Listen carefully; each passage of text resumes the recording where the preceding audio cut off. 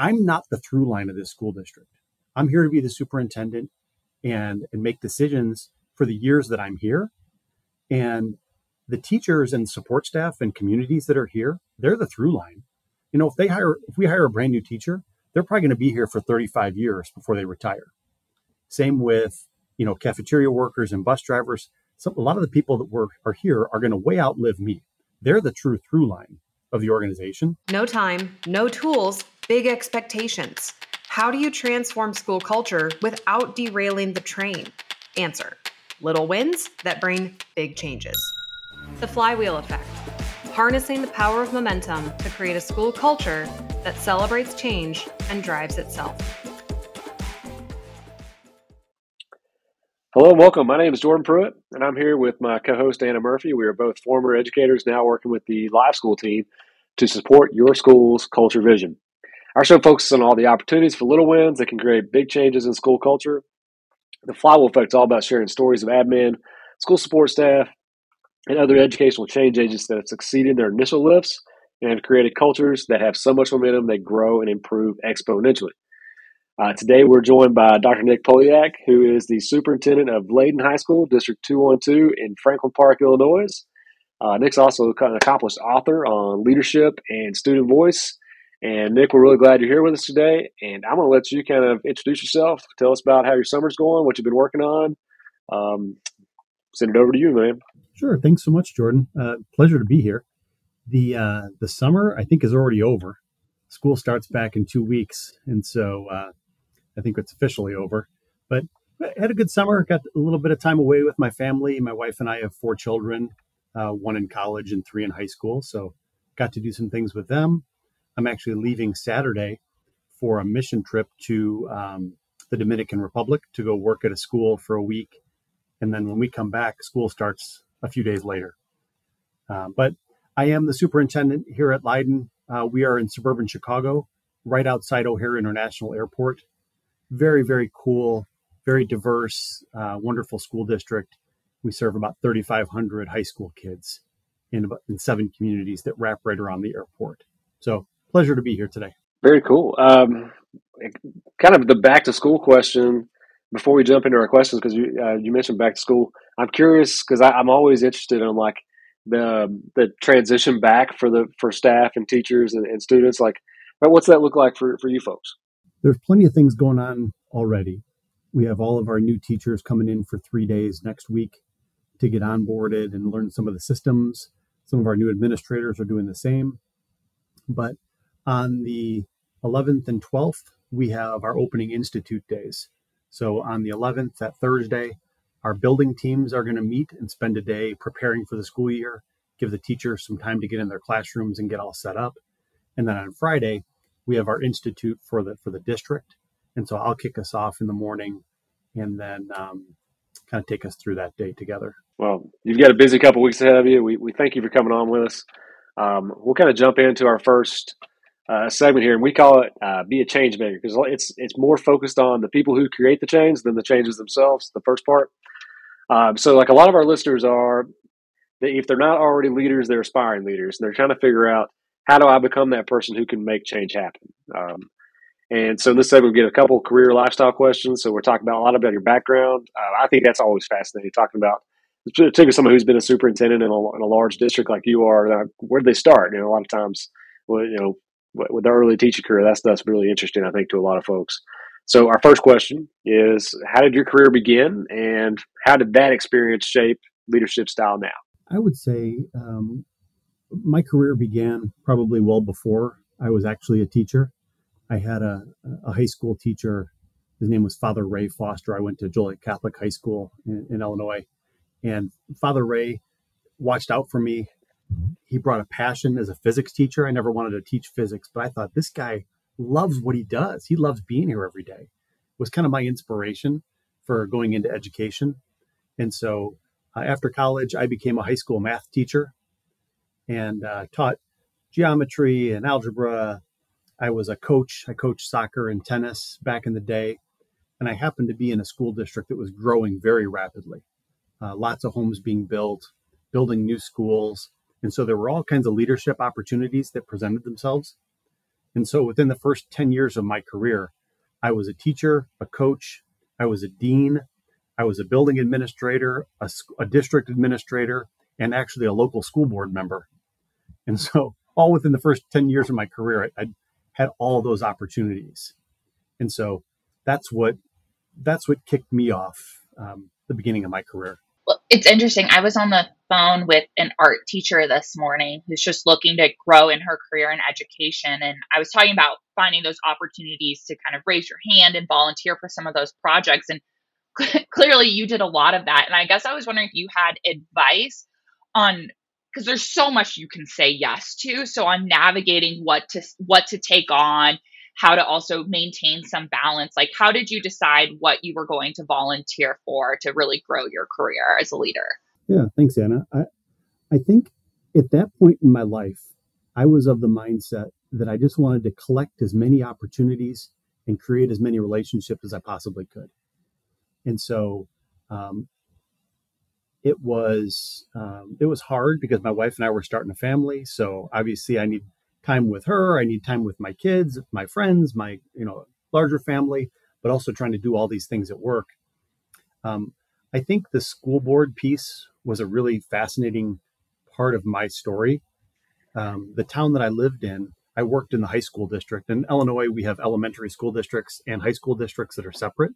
So I worked in the high school district, but I lived in one of the elementaries.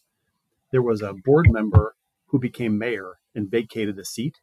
And so I just submitted a resume and got picked to be there. And the reason I tell you that story is because if I fast forward to my first superintendency, so that was 14 years ago now, I'd been on the job for 6 months, and my board gave me a new contract, extended my 3-year out to a 5-year, and I went out to have a drink with the school board president. And I said, all right, Jim, I got a question. I'm like, why in the world did you guys hire me? I was 30 years old. I had no superintendent experience. What were you guys thinking that you put me in this job? And he said, Nick, I'm going to be honest with you. He said, when we were reviewing resumes, you were in the no pile. We weren't going to interview you. And it was because I was a high school guy and this was a unit district. What's this guy going to know about elementary kids and kindergarten curriculum and things? And one of the board members, God bless her, was a retired teacher, education professor at Bradley University, picked up my resume and said, well, this guy was an elementary school board member. Maybe we should meet him. And literally picked me up from the no pile and put me in the let's interview pile. And so that one random experience where I said, I'll be a school board member, put my application in, is maybe the only reason I got my first superintendency. So, go get experiences and build relationships wherever you can. That kind of the trials and paths of how folks ended up in leadership positions. And it's always, I feel like you can almost always trace it back to a decision at some point that made a connection. It gave you the opportunity. So that's a big thing to me too. A lot of that was like super interesting. I just like in Chicago and is it Illinois or just Chicago? It goes K through 8 and then high school. Is that just Chicago? No, it's all over the state. We have a mixture. There are some communities that have unit districts that are pre-K through 12, but at Leiden, for example, we are the high school district, and there are 7 different elementary school districts who send their kids to high school here. Very cool. That's also things I'm learning too, because I'm from Lexington, Kentucky, and in Kentucky there's a bunch of different ways it's set up and things. You got some junior highs, you got intermediate schools, and they always don't have that. Sometimes it's elementary, middle, high, but usually it's like the same district. But I'm finding as we interview folks from around the country, it's set up a little different in all the places, and we're all kind of working towards the same thing. It's interesting, how it's organized different places. That stuff's all fascinating to me. A common thread of folks who are going into leadership and things that I'm finding as we go through. I myself, I was a coach to start too, so I lean on coaching a lot as things that got me in education and things where I was able to develop some leadership skills. But that's a common thread amongst folks who are leaders in education. You coached at some point, or you led a program of something early. So I think that's something that's kind of a through thread here. The second question I wanted to ask you. So based on your experiences, and you touched on a lot of them, including school board member, which is something we don't get to hear a lot because that's really interesting. Um, so you've been in a lot of schools, you've been in several districts, you've talked to a lot of educators. What stands out as a positive indicator of school culture to you? So like when you see this or you hear it, you're like, oh, that place has a good school culture. I gave a kind of an interesting like local example the other day. It had to do like when you go to like sporting events or plays or concerts or something after school. What's the crowd like there? Is there a community that kind of is with the school? Here, like where I'm at, like that's kind of a big indicator. Like things are going well if like the community's around those kind of things. And another one said it was kind of vibe, a feel, that kind of thing. What stands out as you? Well, there definitely a couple things I would talk about. One, I would say really positive places have great inertia and continuity in leadership and programming. Places that are trading people in and out and programs in and out all the time always stumble. So like the crazy statistic I always share with people is that I am the fifth superintendent of my school district since 1952. And that can always kind of watch people's face realize what that means when they do the math on it. We've also only had two school board presidents here since 1980. And so when you've got that organizational inertia and that trust that builds over time of working together on things, you can do anything. But if you're constantly changing people in and out, it just starts and stops. You never do anything truly impactful. And so, I would say like that's a hallmark. And I would say if you go to a place and you can find less competition and more collaboration, that's an indicator. I've been in places where, they put the test scores up and they rank the teachers as to whose kids scored the best. And if that's the culture you create, where you're competing against your peers, there's no reason for you to share resources to help one another, because all you're going to do is make them potentially better than you. But if you can clear that noise out and really build a culture based on collaboration with one another, the kids are going to win. I totally agree. That's also another through thread is the more that at the teacher level and the administrator level too, the more that we can find collaboration opportunities, the better. I've seen some bigger districts do like cohorts on specific things where they can share ideas between schools, where normally those schools would be competing for things, and maybe for nobody's benefit in some cases, like you were saying. Um, what I don't know if you're a football fan, but I see a football shirt. I'm not a Pittsburgh Steelers fan, but like when you said the thing about the superintendents, my immediate thought was like, they're the Pittsburgh Steelers of schools, like because the Steelers have had like four coaches in their entire existence, so which kind of speaks to a strong organization, which they are, and you guys obviously are. Well, and it's funny you should mention that, because actually my buddies and I, we write about that a little bit. Not about the longevity of coaches, but when you have coaches somewhere for a long time, they start to kick off a coaching tree. You'll talk about which coaches are on the Belichick coaching tree or the Andy Reid coaching tree. And I've been a superintendent for 14 years now. And so when the board hired me here at Leiden, I said, hey, here's the good news. I can be your superintendent for the next 20 years. And that's awesome. And that's what I want to do if that's what you want. I said, but I'm also a blocker of upward mobility in the organization as I sit there. So if there are people here that have aspirations to be a superintendent, I'm in the way.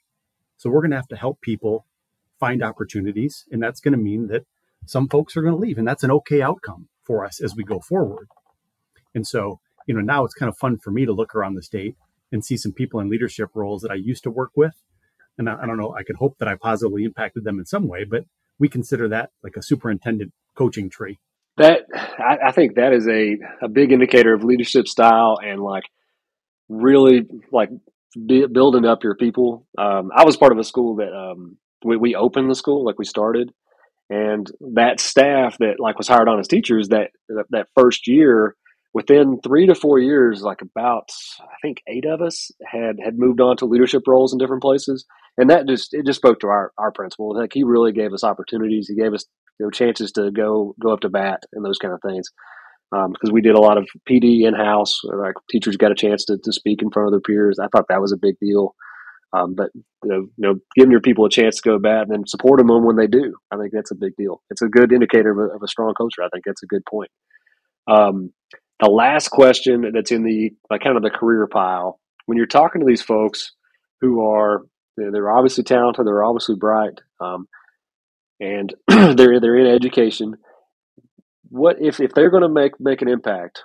If what is the biggest rock that needs to be lifted? Where would you point them? Like, all right, we need you working on this. Boy, uh, so 14 years as superintendent, 24 years in education so far. Um, where we are right now, we have heavy equity work to do across our school systems. Um, and a friend of mine, a colleague in Illinois, I was presenting with once, and the way he said it really stuck with me.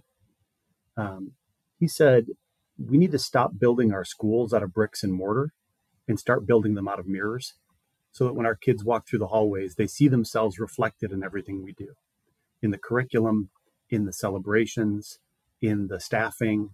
Every kid that comes in our schools should be able to look around and say, hey, this place was built for me, not this place was built for somebody else and I just happen to be here. And so that's a really, really tall order in terms of work that needs to get done. It takes all of us really looking internally at ourselves and our internal biases and the things that we bring to the table.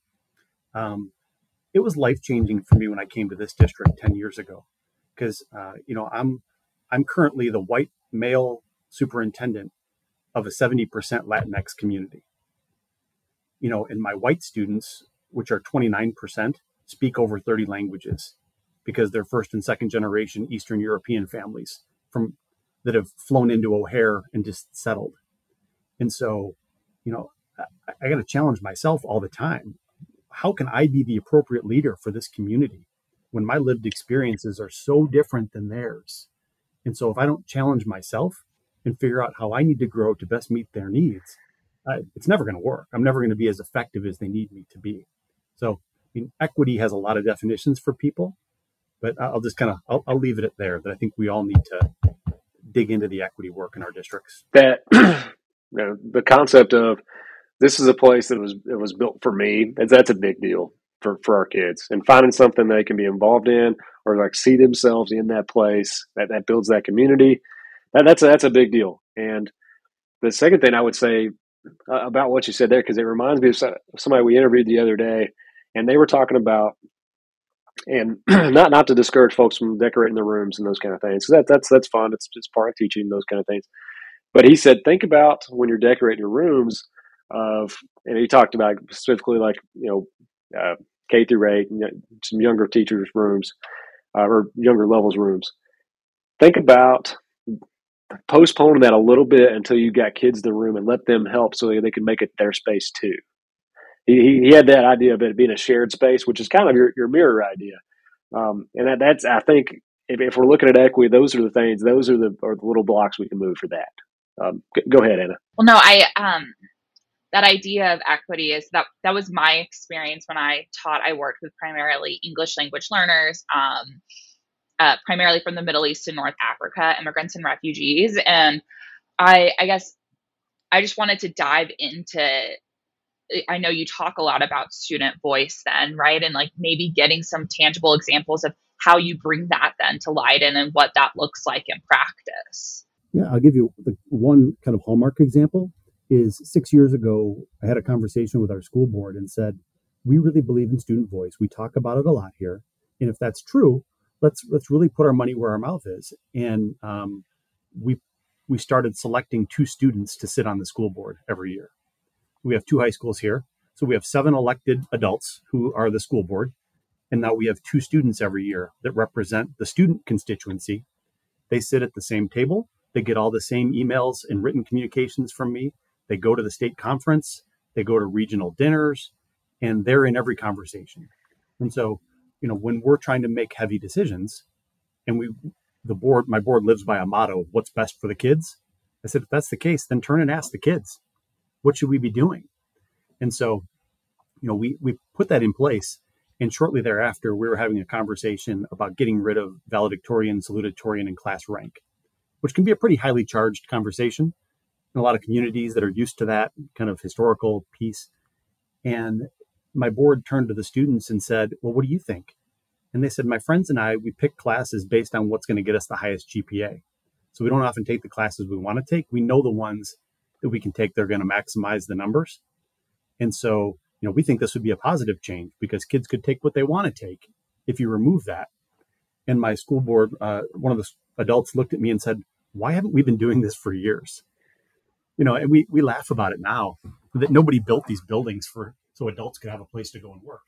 These buildings were built for the kids and for the communities. So why aren't we engaging them in leadership and partnership?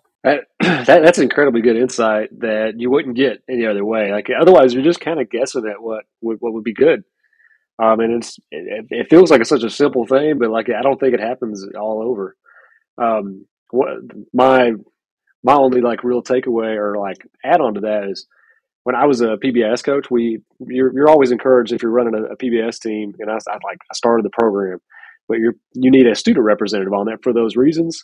And I was really big on, well, because it's a behavior program. I wanted somebody on that team who wouldn't normally get picked for those kind of things, So I had somebody he had a lot of behavior history, and like he had such good insights on like how this is going to affect his day to day. Because he's like, I've run into these kind of things all the time. Like that would motivate me. That wouldn't. Like it was really helpful, and it was just a matter of asking him to be there, and it was a really big deal.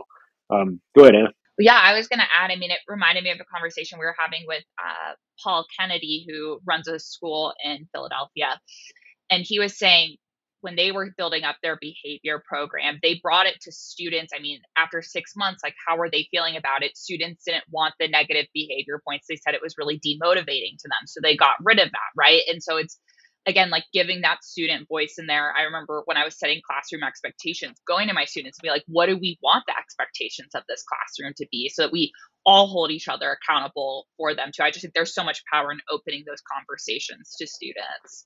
Hey guys, this is Jordan from Live School, and today I want to tell you about the Dulles School of Excellence. They're one of our partners from Chicago, Illinois.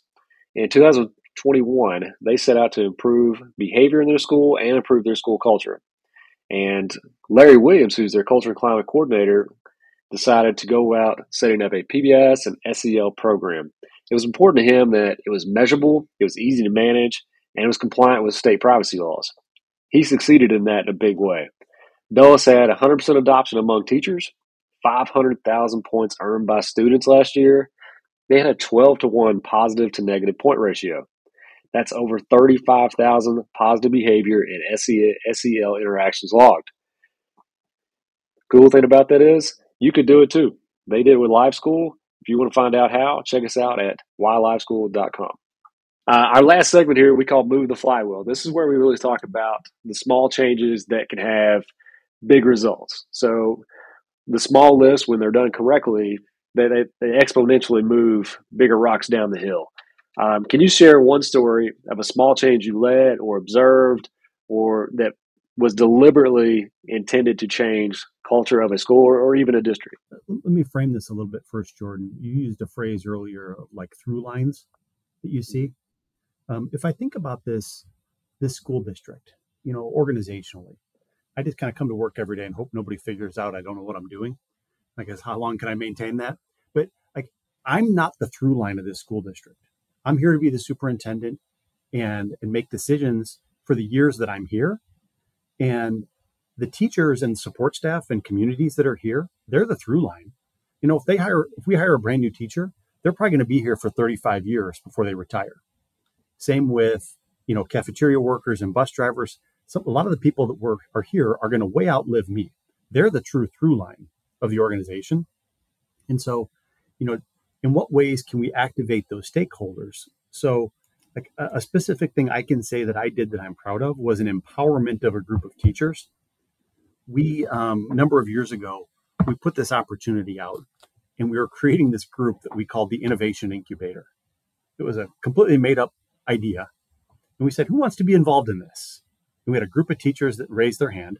And we said, if you do this, we're going to excuse you from some of your PLC meetings on Wednesday mornings, and you can meet together. And your charge is to dream big. What can we do here? What do you want to try? We'll give you resources. And if you want to scale it up, or if we want to throw it out and try something different, go dream big. And so we let this group of teachers start cranking. And after about 2 years, what they finally came back to us with is this program that we call CoLab, the Leiden Collaborative. And it is a completely brand new way to do freshman year. It is interdisciplinary. It is project-based. It is standards-based grading. There's earned honors credits within it, so any kid can earn the highest levels. It is it's a way for, it's about 120 kids per high school, a group of 6 teachers, and there's no bells. They're learning all of their curricular content, but in an interdisciplinary format. And it's been wildly successful. The sophomore teachers are looking at these kids and going, who are these kids? The confidence they're bringing, the collaboration skills, public speaking, community involvement and engagement. And so it's this super cool thing. And I'll bring people in to look at it, and they'll say, how did you ever get the buy-in for this program? And I'm like, no, I was the buy-in. We gave the teachers the leverage to go create this. And I'm just the one that put the rubber stamp on it and said, keep going. And so, I think there's a story in there about empowering and trusting others and then coming alongside them for what we need to do. Because it's an awesome program for our kids in the community, but it's successful because the people that are in it are so passionate about it because their blood, sweat, and tears are in the makeup of it. So that reminded me it's almost like you had your own like R&D department at the school, which is incredible.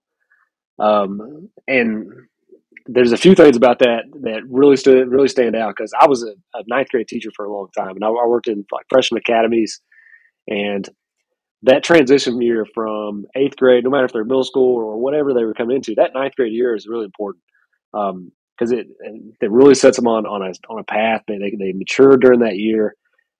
It has a lot to do with their graduation, how well they do, where they're going to be able to go afterwards. All those things. That ninth grade year is pretty like crucial for their development as a student. And it's also like a really tough time for them personally, usually. So like having a good plan for that is a big deal. But what kind of I was thinking of when you were telling me that, like, because I'm like an idea guy. I like going to tinker on things, I like trying to make things better.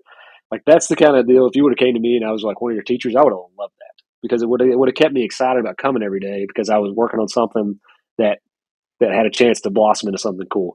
So like that's probably been, you guys are seeing a lot of success for your students there for sure. But I'm going to limit saying the teachers that worked on that, the culture amongst them probably was incredible because it was like you said, it was their blood, sweat, and tears that went into it. So that's awesome. Love it. The follow up question to that, and this is more of a like how to steer people away from pitfalls kind of question. Can you think of a time whenever there was deliberate change that didn't work? If it makes sense, I'll use the exact same example because I can point to all the successes, but there are some things we definitely should have done differently, could have done differently. When we rolled this out, one of the things we wanted to do was give the teachers that are in that program enough time to collaborate with one another because they were building something from nothing. And so we reduced their total teaching load by a period and gave them an extra prep so that they could be together and collaborate and kind of build this as they build the airplane as they were flying it kind of idea. That didn't sit well with some of their colleagues, and so some people were not happy about that. Not everybody. Some people questioned the curriculum and said, well, wait a minute. Jordan, if you're going to be teaching these kids their English and their science and their social studies and their PE and their digital literacy all at the same time, there's no way they're going to get the same content as if they sat in my regular biology class or my regular English class. And so, are we doing more harm than good to these kids? And this group of teachers who was super excited and passionate about this also found themselves on a bit of an island because they were getting special treatment and getting to do things that nobody else got to do. Now, granted, they're the ones that anybody could have raised their hands and been part of this, but I've had to kind of reflect on that to say, how could we have done more to build general buy-in around them and not left them hanging out to dry quite so much, if that makes sense. And what would you have done to build more of that buy-in then? I'm curious. I think we could have done a couple things. We could have done some presentations and updates along the way for more people to see what they were building. It was almost like it was happening in secrecy, because if we're all in the same department and all of a sudden I'm not at our meetings, our weekly meetings anymore, because I'm over on this team doing something completely different, you have no idea where I where I am and what I'm talking about. And so there's a level of transparency I think we missed with everybody. The end result was awesome. The product was super cool, but I think we should have been more transparent and brought everyone along with us on that journey. Yeah, the like planning minutes can be currency in a school. Those can be a big deal. That was the transparency piece. I found that, and I don't have that big a scale comparison, but I do like I was kind of a behavior specialist. I found that whenever I presented behavior data to my staff, to the faculty, all the initiatives I was trying to do, that all went so much better because it was transparent, the results and what was happening as it was happening. I could show them, all right, here's what we've been doing, here's what happened since that happened, and here's what happened before. So like just like you said, transparency might help, but like you said, it took them time to do it, and that's kind of part of the nature of being in schools. Those planning time they're valuable. The last question in this segment here is we don't want to take up too much of your time today. Um, what and you can talk about any role you've been in, or think about anything you'd like to here and spin it how you want. What advice would you give educators who are trying to find ways to improve culture in a way? And this goes back to what you were saying about how a lot of those folks are going to outlast your tenure in your district. How can things be scaled and sustained? And really think about from their current role, how can it impact folks outside of that? It's like if they're a classroom teacher, how can they impact their building? If they're a principal, how do they impact their district? Or if you're at superintendent level, how do you impact the state? And those changes last after. There's a lot of directions that looking at this question, a lot of directions I wanted to take it. And I collaborate with my buddies. We're talking about writing books. I never thought I would write books, but PJ Capozzi and Mike Lubelfeld and I have gotten to do these writing projects together, which then means we also get to go and present and work with leadership development. And we teach groups of aspiring superintendents across the state and across the country, trying to build the next generation. But I think where I want to go with it is bring it back local. When I started here, the very first time I stood in front of my staff, I said, I want you to know something about me. I'm very passionate about community service. I don't believe in requiring community service, but I believe in creating those opportunities for our kids so that our community is better because we exist. That there should be a value add to the community because our schools are here. We have an army here of 3,500 students and 600 adults. Imagine the good we can do if we just funnel it towards what we want to do. And so we've one of the things we did is this is like the cool thing you get to do if you're a superintendent is I went to my school board and said, hey, let's talk about resource allocation. I'd love to create some global service trips where we can take our kids to other countries and let them go do these cool things. It's something I'm passionate about, and I think it would be cool for our kids to go experience this. So long and short, our school board commits $250,000 a year to support global service from our students. The kids still have to pay $500 to go on these trips, and they may be building a school or building a house. They might be working at an orphanage or a hospital in another country, but they got to pay $500 to go. But anybody can raise that. And so we created this kind of, that's my flywheel now is that these trips are happening every year. And now younger siblings are wanting to go because their brother or sister went. And we're expanding horizons and giving kids opportunities they wouldn't have had otherwise. So the last piece of that is once we got this going for a few years, I took this model to our state superintendent organization. And I said, hey, would you let me create one of these statewide? And so we created a global service trip for Illinois superintendents and school board members. And we went for the first time last year in October to the Dominican Republic. But I said, the rule is if you want to go, I got some companies to donate money. And if you want to go, it's going to cost you $500, but you have to bring a school board member with you. So you got to go as a superintendent and school board member team on this trip with the intention that they're going to come and experience this and say, how do we not do this for our school community? How do we not create this opportunity for our kids? And if the superintendent's in it and a school board member says, yep, I buy in too, let's make it happen. We already have school districts across the state who have now sent kids on these kind of trips because they went as leaders last year. We're going to go again this coming October for our second trip. But for me, a localized passion about community service taken to the state, national, international level is something I'm really, really proud of. It sounds like you should be really proud. That's an incredible program. The the opportunity for kids and $500 is it's significant for a lot of families, but you could raise that, like you said, you could get that sponsored by someone like that. Being able to make it that low cost for your students, open it up to your whole student body, which is a big deal. And that's those experiences they're going to take for forever. Like you said, it'll last after they leave.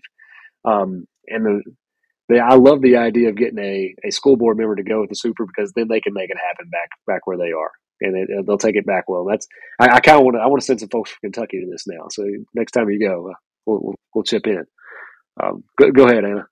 Well, and I was just going to wonder. I mean, you mentioned too, like the district that you're in. It's primarily, it sounds like English language learners who are first or second generation, and now they're getting to go serve. Like, how has that shaped the student body, right? And informed like their perspective of who they are in the world. I'm really just curious about the impact this has had on students, because this isn't necessarily the type of program that would typically exist in this type of district, right? Like you picture this in like a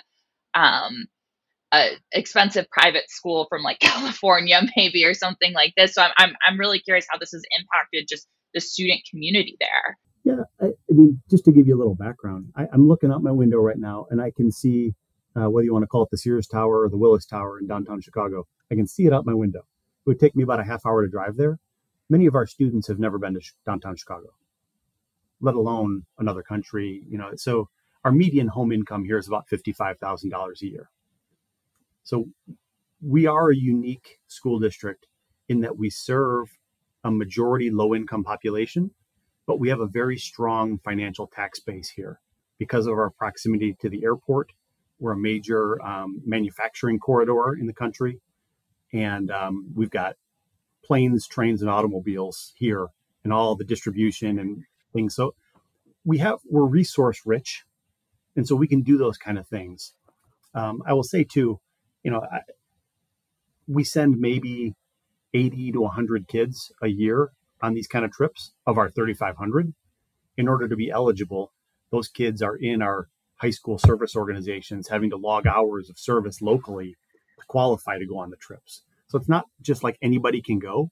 You have to kind of earn it through your local efforts to show that you can go on the global trip. But I think if I tried to take it away, I'd have some problems. Like that's the indication that we're doing the right things, is that once it's in place, I couldn't possibly take it back. That a smaller scale, and probably the only thing I could compare that kind of commitment to would be that the school that we opened a few years ago. One of the commitments that was made when we opened was every freshman was going to get a visit to a college campus. That was going to be a thing.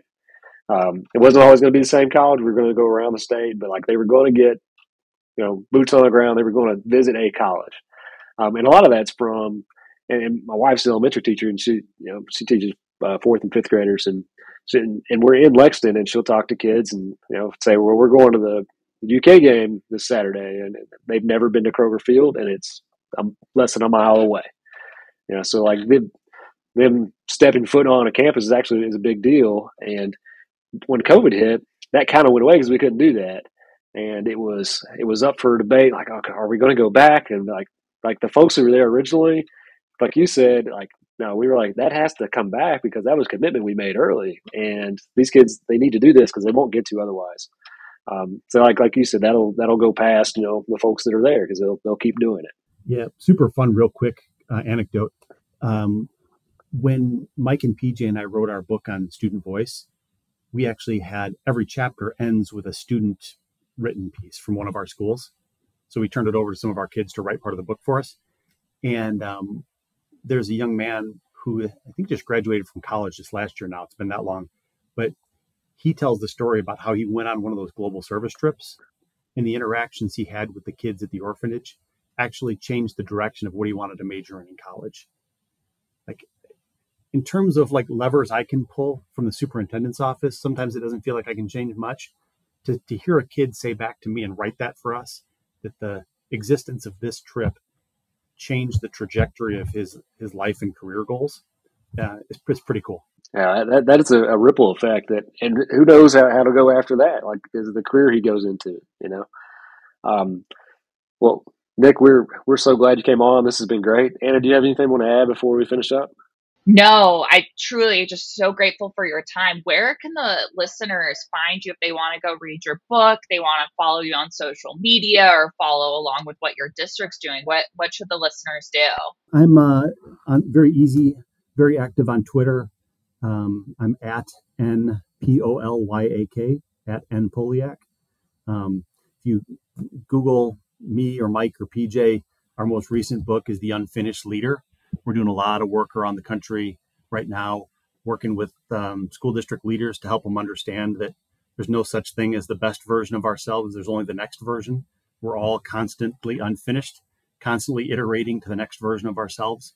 And so it's fun for me to get to go and work with folks as a teacher again, to talk about these concepts. So, yeah, pretty easy to find out there. The flywheel effect, harnessing the power of momentum to create a school culture that celebrates change and drives itself.